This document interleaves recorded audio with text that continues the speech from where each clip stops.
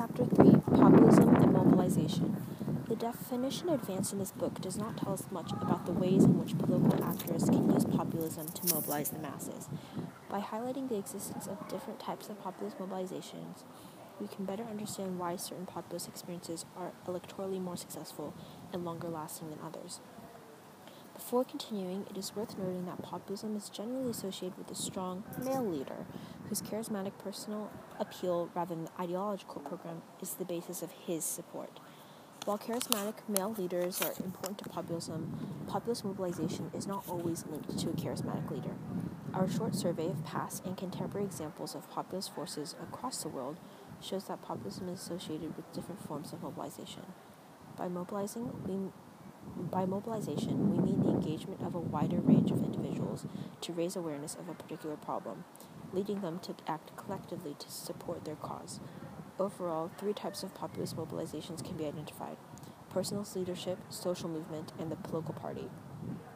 While many populist actors can be neatly categorized in just one of these 3 categories, some have aspects of 2 or 3, either at one time or over time.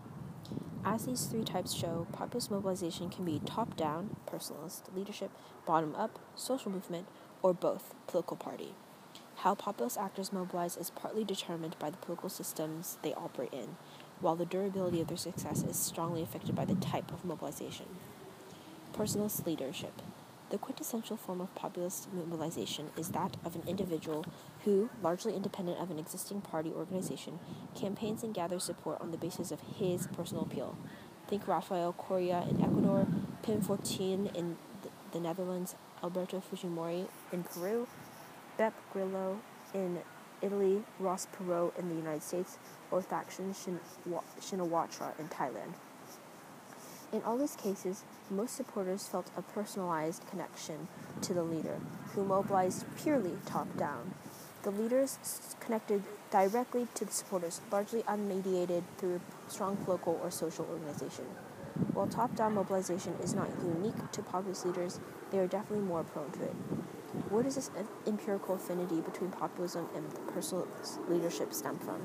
The answer to this question lies partly in the nature of the populist set of ideas, which considers both the pure people and the corrupt elite as homogeneous groups. Hence, the populist leader can claim to the personification of the people, as admittedly could any other member of the people. In some cases, the populist leader is not just the core of the political movement, but also of its political identity. Just think of Chavismo in Venezuela, Fortunism in Netherlands, and Peronism in Argentina. In most cases, however, populist leaders do build some type of political organization around them, often seen as a necessary evil to be able to successfully contest elections. Technically speaking, this organization is a political party, i.e., a political group that presents one or more candidates for public office in elections. But in many cases, the organization is largely a facade, as there are few members, committees, or internal structures. This is why we refer to this type of pseudo-organization as a personalist electoral vehicle, i.e., a more or less ad hoc and powerless political structure that has been built and is freely controlled by a strong leader with the specific purpose of contesting elections. By developing a personalist electoral vehicle without being tied to a strong political organization, the populist leader can portray himself as a clean actor who is able to be the voice of the man in the street, since there are no intermediaries between him and the people. For instance, Correa won the 2006 Ecuadorian presidential election by rejecting the establishment and creating a new political party that did not present candidates for Congress. Correa argued that political parties are fraudulent organizations. He promised to draft a new constitution by convening a constituent assembly, which had the task of constructing an institutional framework that allegedly respected popular sovereignty. A similar pattern of personalist mobilization can be seen in the case of Geert Wilders in the Netherlands, who constructed a political party that in reality is just a personalist electoral vehicle. As the sole member of the Party for Freedom, Wilders decides who is allowed to represent the party in various legislatures and how they should act and vote. Although personalist leadership can be found around the world, it is more prevalent in certain regions, such as Latin America. Throughout the 3 waves of Latin American populism, the modal type of mobilization has been personalist leadership, from Perón in the first wave through Fujimori in the second wave to Correa in the third wave. This is also the case in most non-Western countries where populists have successfully mobilized, such as South Korea and Taiwan. What these countries have in common is that they are developing democracies with a presidential system and a rather weak institutionalized political party. Example, Alberto Fujimori in Peru. At the end of the 1980s, Peru faced not only a serious economic crisis, but also the rise of the Maoist guerrilla movement Shining Path. Under these circumstances, a completely unknown figure, Alberto Fujimori, rose to power by developing a populist campaign criticizing the establishment for the dramatic crisis threatening the country and presenting himself as a pure person who wanted to get rid of the corrupt elite. By exalting his Japanese background, Fujimori framed himself as an outsider without links to the white elite, and thus as someone who, like the majority of the people, had experienced racial discrimination. Not by coincidence, one of the slogans of his campaign was, "A president like you." This slogan constituted a subtle attack against his main opponent, the famous writer Mario Vargas Llosa, a well-known member of the Peruvian cultural and political establishment who won the Nobel Prize in Literature in 2010. Fujimori was elected president in 1990, but he did not have a political party behind him and thus had no way of controlling Congress. He created a personal electoral vehicle called Change 90, which was formed with the help of two minor organizations with little in common, an association of small entrepreneurs and a network of Protestant evangelicals. The personal workings of Change 90 were so unimportant and inexperienced that Fujimori did not include a single member of his party in his first cabinet. He opted to govern with independents, active or retired military officers, and some individuals from other parties. To wage the 1995 national elections, Fujimori created a new party called New Majority, which obtained a majority in Congress, but almost all legislators were political novices handpicked by Fujimori and his confidants. After poor results in the 1998 municipal elections, he decided to form yet another new political party for the 2000 national elections, this time called the Independent Front Peru 2000. In a heavily tainted process, Fujimori was able to win the presidency, but he could not secure a majority in Congress. As a consequence, he started to systematically bribe opposition MPs to support his government, which would become his downfall. Under investigation for bribery, Fujimori faxed his resignation as president during a visit to Japan, where he would stay for several years to evade prison in Peru. All in all, Fujimori competed in elections with political organizations that were extremely weak and completely under his own control. Consequently, when his daughter Kyoko decided to enter politics several years later, she was compelled to build her new political party practically from scratch, even though it includes some leaders who supported and worked in the Fujimori-style government. Through the new party, Popular Force, Kyoko Fujimori has been able to construct a common identity, uniting local elites and grassroots organizations sympathetic to her father's government. Social movement. Demonstrations, marches, and rallies are regular political phenomena in contemporary societies. They are examples of political mobilization in which individuals come together to put pressure on powerful actors. When protests are not episodic occurrences, but endure over time, we are dealing with a social movement. Social movements are usually described as informal networks, or networks of networks, characterized by a continuous engagement of individuals in political groups that have a clear adversary and seek to promote collective action in the pursuit of a common objective. Iconic examples of new social movements include the U.S. Civil Rights Movement of the 1960s and the Western European environmental movements of the 1970s. Social movements are informal networks that bring together people with a shared identity and a common opponent who engage in non-institutionalized collective action to pursue a goal. Their preference for non-institutionalized collective action over the more usual electoral behavior is often caused by a lack of access to the decision-making process.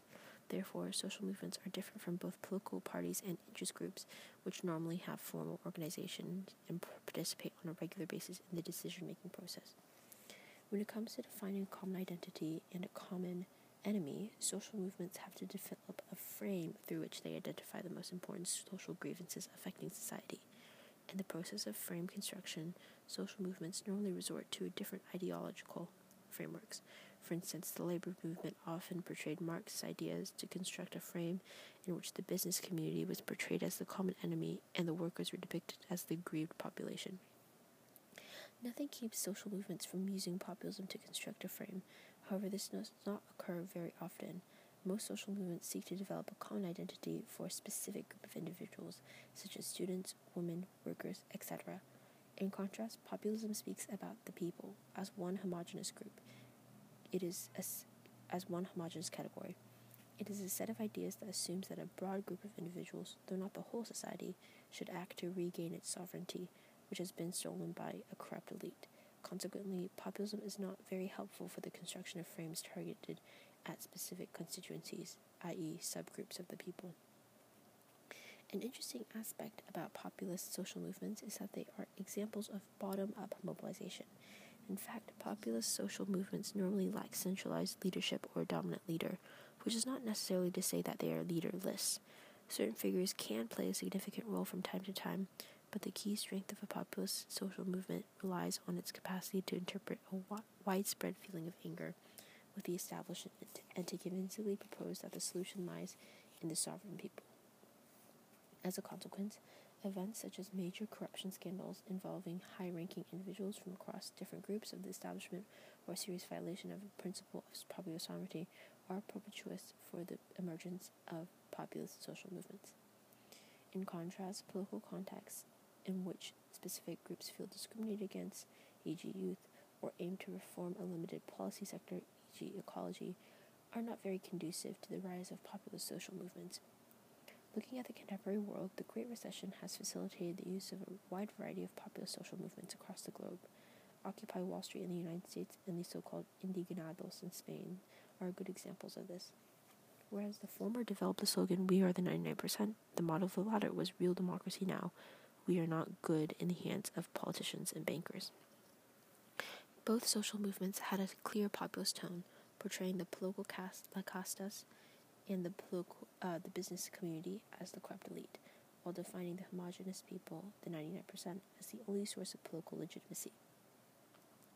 And while both movements tried to develop a definition of the people that was inclusive to most marginalized minorities, including ethnic, religious, and sexual, its moral exclusion of the elite in terms of interests and values was as essential as with the more exclusionary populist movements on the political right. Example, the Tea Party in the United States.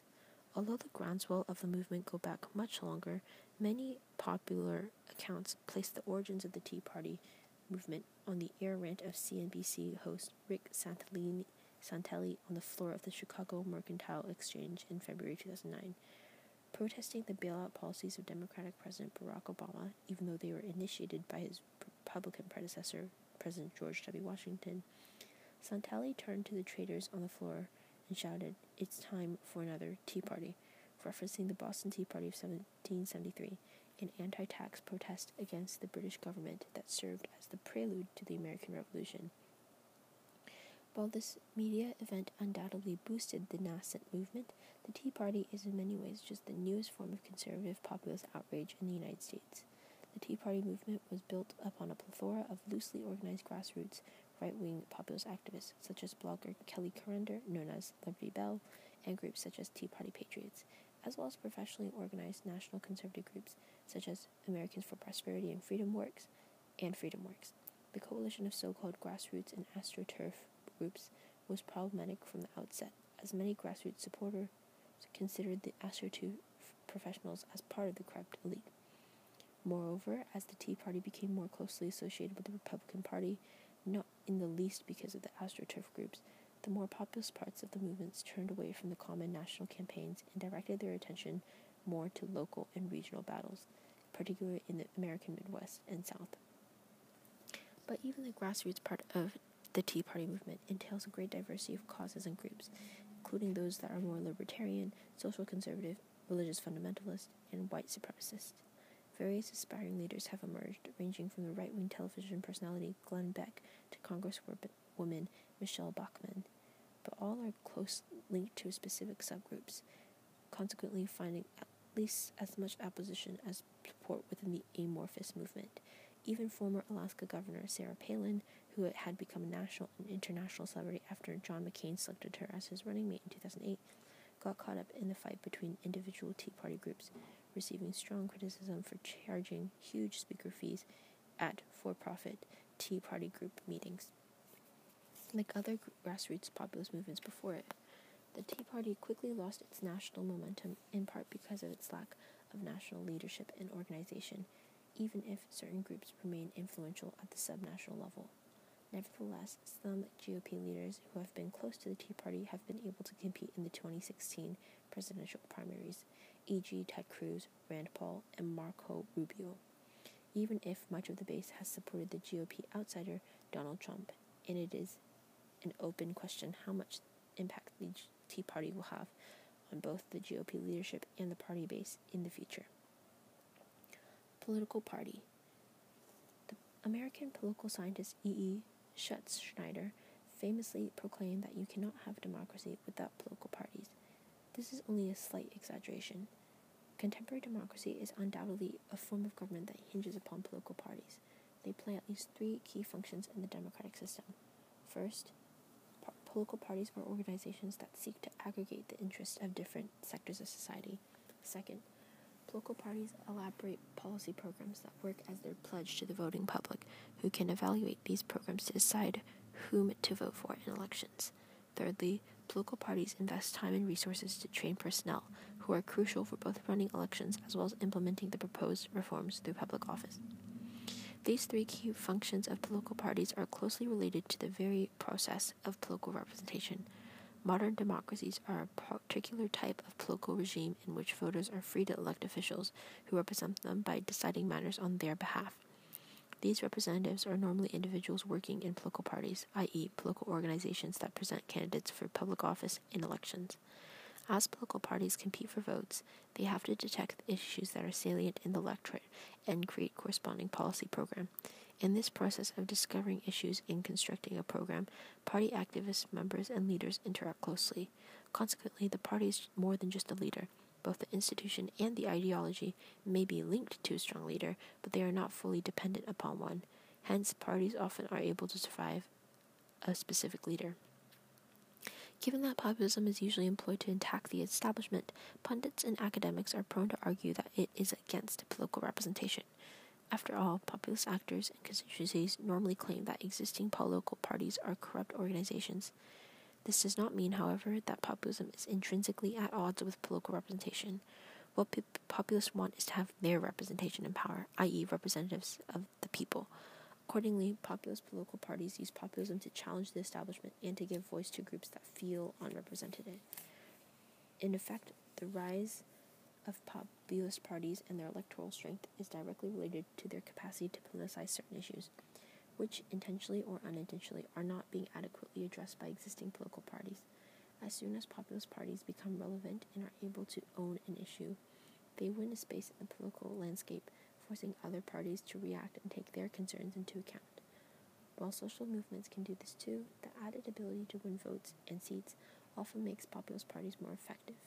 Despite the ideological tensions between populism and parties, political parties are the paradigmatic type of populist mobilization in much of Europe.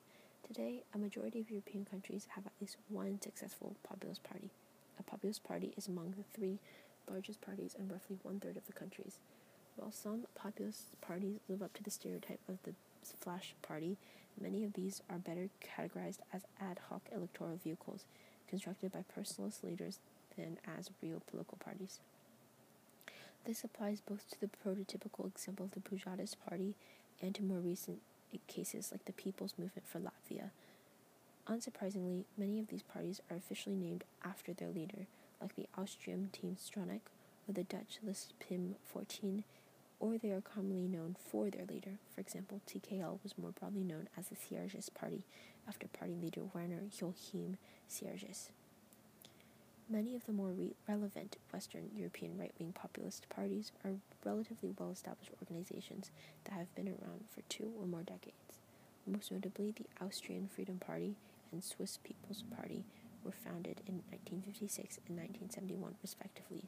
While both parties changed ideologically, they have maintained organizational continuity. But even new right-wing populist parties like the FN and Norwegian Progress Party date back to the 1990s, while the Belgian Flemish Interest and Italian Northern League were founded in the early and late 1980s, respectively. All these parties have slowly but steadily built and institutionalized a solid party organization, with often several auxiliary organizations, such as youth branches. Even in Eastern Europe, where few parties predate the fall of communism in 1989, and most parties are volatile and weak, some populist parties are quite stable and well organized. Examples include the left-wing populist Direction Social Democracy Smer in Slovakia, and the right-wing populist Law and Justice in Poland. Example, National Front in France. The National Front was founded as a coalition of broad variety of far-right groupuscules, ranging from the neo-fascist New Order to the ultra-Orthodox Catholics of the Le Foubre sect, held together exclusively by the overpowering leadership of Jean-Marie Le Pen. After a slow beginning, during which the party was not much more than the sum of its parts, counting a mere 14,000 members in the mid-1980s, the FN set out to develop its own organization under the competent management of Bruno Merry. It was hurt badly by a split between the Le Pen and Merry camps in 1999, in which the party lost most of its competent party organizers and about two-thirds of its cadres. Experiencing a rebirth under Marine Le Pen, the FN has almost quadrupled its membership, from the mere 22,000 to some 83,000 since she succeeded her father as party leader in 2011. Despite the nominally Democratic Party statutes, the power structure of the FN is extremely centralized. The party leader is elected by the party Congress and can and does face serious competitors, but is extremely powerful once elected. Marine Le Pen exerts disproportionate influence through an extensive myriad of organizations headed by people appointed by and responsible to her. In fact, when she took over, her father was named President for Life, an honorary function that could not protect him from being thrown out of the party later on, after an increasingly public feud between father and daughter. Although the party Congress had to approve his expulsion and he had legal recourse within the party, Jean-Marie Le Pen was only saved by a civil court case which ruled in his favor and forced the FN to reinstate him. Today, the FN organization spreads across the whole territory of France, including its overseas territories. It has a strong and very active youth group, the National Front of the Youth, boasting some 25,000 members. The FN even has an organization for French abroad, organized in 11 geographically organized branches, claiming members in 80 countries around the world. To become better connected with blue-collar workers, its strongest electorate, the party has created several trade unions, particularly for sectors that are traditionally sympathetic to FN ideals, e.g., police officers and prison guards. As the modest wins in trade union elections have been invalidated by the fiercely anti-FN traditional trade unions, the FN has embarked upon an increasingly successful strategy of entryism, in which its members infiltrate traditional unions and their leadership. A dynamic model. While most examples of populist mobilization fit neatly into one of these three types, at least at specific points or periods in time, in most cases, populist mobilization is a process that goes through different stages. Almost all populist mobilizations start without a strong organizational structure, perhaps except when a populist leader takes over an existing, well-organized local party and transforms it from a non-populist into a populist party. Interestingly, this is an increasingly common trajectory in Europe. Many of the successful European populist parties, both on the left and on the right, started out as non-populist parties. For instance, in Germany, the populist party, the left, Die Linke, is the successor to the ruling party of the German Democratic Republic, the Socialist Unity Party, which was an elitist Marxist-Leninist organization. Two of the most successful populist radical right parties in Western Europe, the FPO in Austria and the SVP in Switzerland, started out as non-populist parties, although with significant populist factions. After being elected party leader, Jörg Haider and Christopher Bleucher, respectively, transformed the established non-populist party into a populist radical right party. In exceptional cases, a long-serving leader can transform a non-populist party into a populist party, as is the case with Viktor Orban and Fidesz in Hungary. While these examples show that leaders can be very powerful within populist parties, this does not mean that these organizations were personalist electoral vehicles of their leader. Even after their power grab and party transformation, which led to significant electoral success, Haider and Bloiker endured significant opposition from within their own party, both from populists and from non-populists. Within the FPO, the opposition was so fierce that Haider eventually chose to leave his party to found a new one, the Alliance of the Future of Austria. Interestingly, outside of his regional stronghold of Carinthia, most of the voters remained loyal to the old party and did not follow the old leader to the new party. In most cases, however, populist mobilization is unrelated to an existing political organization.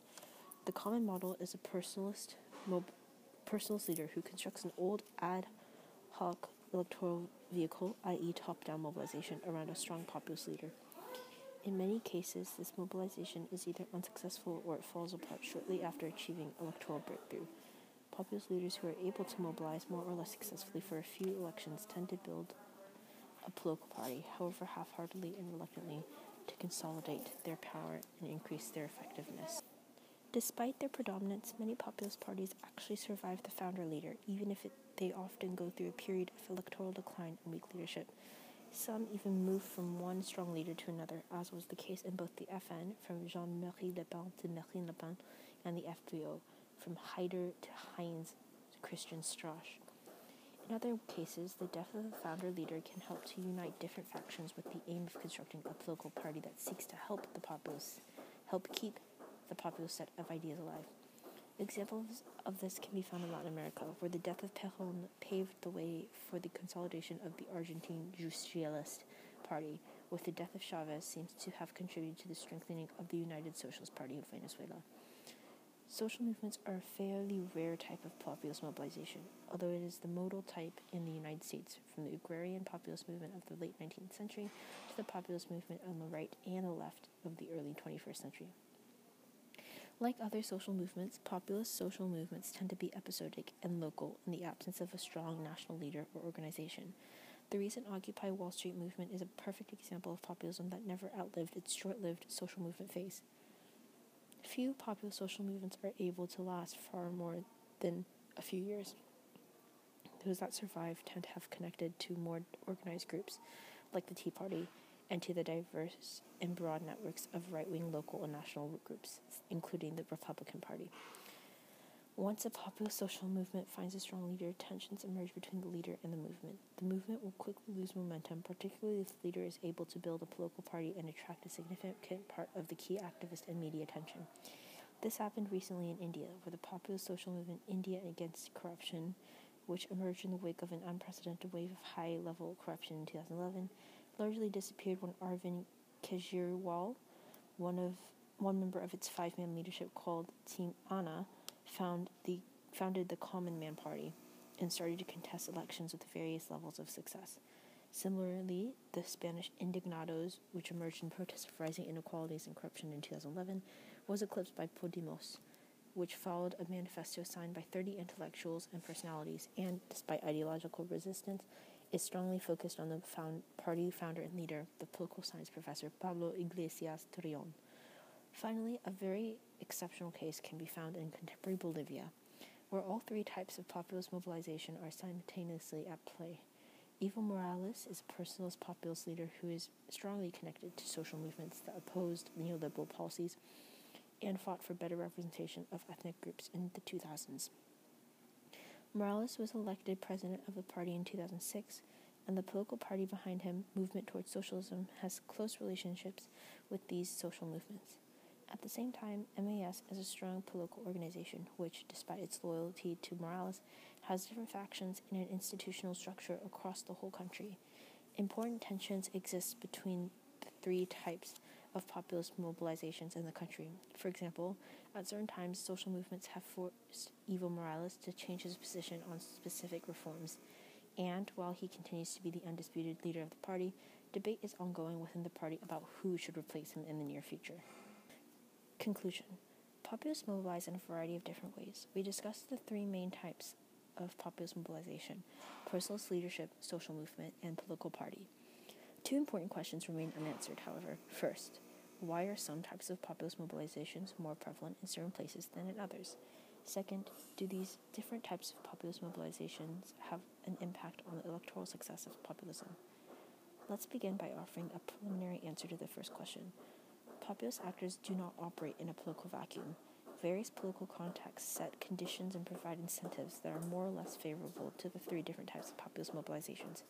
Having said that, probably the most relevant factor is whether populism comes to the fore in a presidential or in a parliamentary system. More generally, presidential systems strengthen personal leadership, while parliamentary systems incentivize the emergence of political parties. Consequently, populist leaders without an attachment to a political party can gain prominence and even win the executive power in presidential systems. In fact, this has occurred several times in Latin America, e.g. Perón, Fujimori, Correa.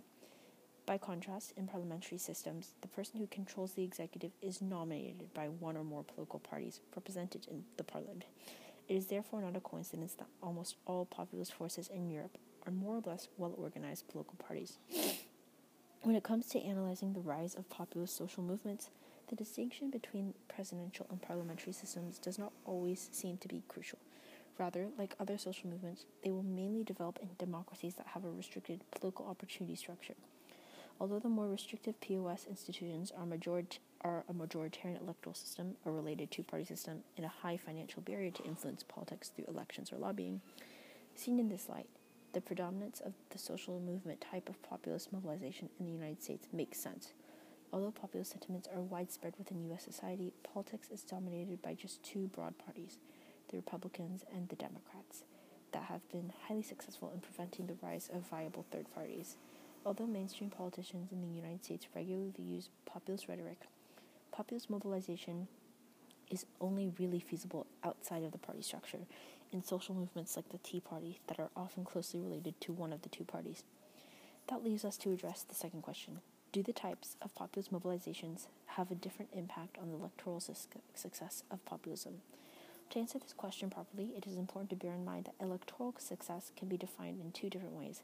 Electoral breakthrough, which refers to winning enough votes to enter the political arena, e.g. parliament or presidency, and electoral persistence, which means the ability to develop into a stable force within the political system. Without doubt, populists can achieve electoral breakthrough through personalist leadership. This is particularly true when the populist leader is a charismatic figure who has adequate credentials to portray him or herself as an outsider and has the ability to establish a direct link with the masses. However, these types of leaders are usually very bad at building institutions. By constructing a personalist electoral platform rather than a well-organized political party with competent activists and personnel, they have serious problems at succeeding in terms of electoral persistence. For instance, Alberto Fujimori was able to win 3 presidential elections, but his party disappeared once he left the country in the year 2000, forcing his daughter to try to build a political party from the ashes of her father's personalist electoral vehicle. Given that populist political parties employ radical language, they normally have to confront the reactions of mainstream political parties as well as of civil society organizations and the media. The stronger these responses, the more difficult it is for populist parties to develop a well-functioning organization that recruits competent personnel. As a consequence, populist parties often achieve electoral breakthrough, but they fail at establishing electoral persistence. Some populist parties are able to survive big electoral defeat at the national level because of particular local or regional strongholds, from which the party can try to launch a national revival. Many European populist radical right parties have such local strongholds, such as the VB in Antwerp and the SVP in Zurich. The most extreme example was the Austrian BZO, whose national representation in the federal parliament was solely based on the phenomenal support in Haider's home state of Carinthia. Populist social movements have an ambivalent impact on the electoral success of populism. The rise of a populist social movement clearly gives more visibility to the populist set of ideas, but this does not automatically lead to the electoral breakthrough of populist actors. For instance, there are no signs that the Occupy Wall Street movement has contributed successfully to the election of left-wing populist politicians, although it might have bolstered the campaigns of more progressive Democrats like Bernie Sanders and Elizabeth Warren. However, this is different when a strong populist social movement is connected to or mobilizes partly within an established political party, as is the case with the Tea Party and the Republican Party in the United States. While the Tea Party has not been able to gain control of the National Party, it has played a major role in some primaries and has been instrumental in increasing the populist representation within Republican delegations in state and federal legislatures. The biggest chance at electoral persistence, however, occurs when a populist social movement is able to either build a new political party or transform an existing one. In fact, many of the most successful political parties have arisen from social movements, which provide organizational resources that are crucial to establish well-functioning political parties. Just think about the influence of the labor movement in the rise of socialist and social democratic parties in Europe and Latin America. A paradigmatic example of a populist social movement triggering both the electoral breakthrough and the persistence of a populist party is MAS, whose leader Morales has won the last 3 consecutive presidential and parliamentary elections in Bolivia.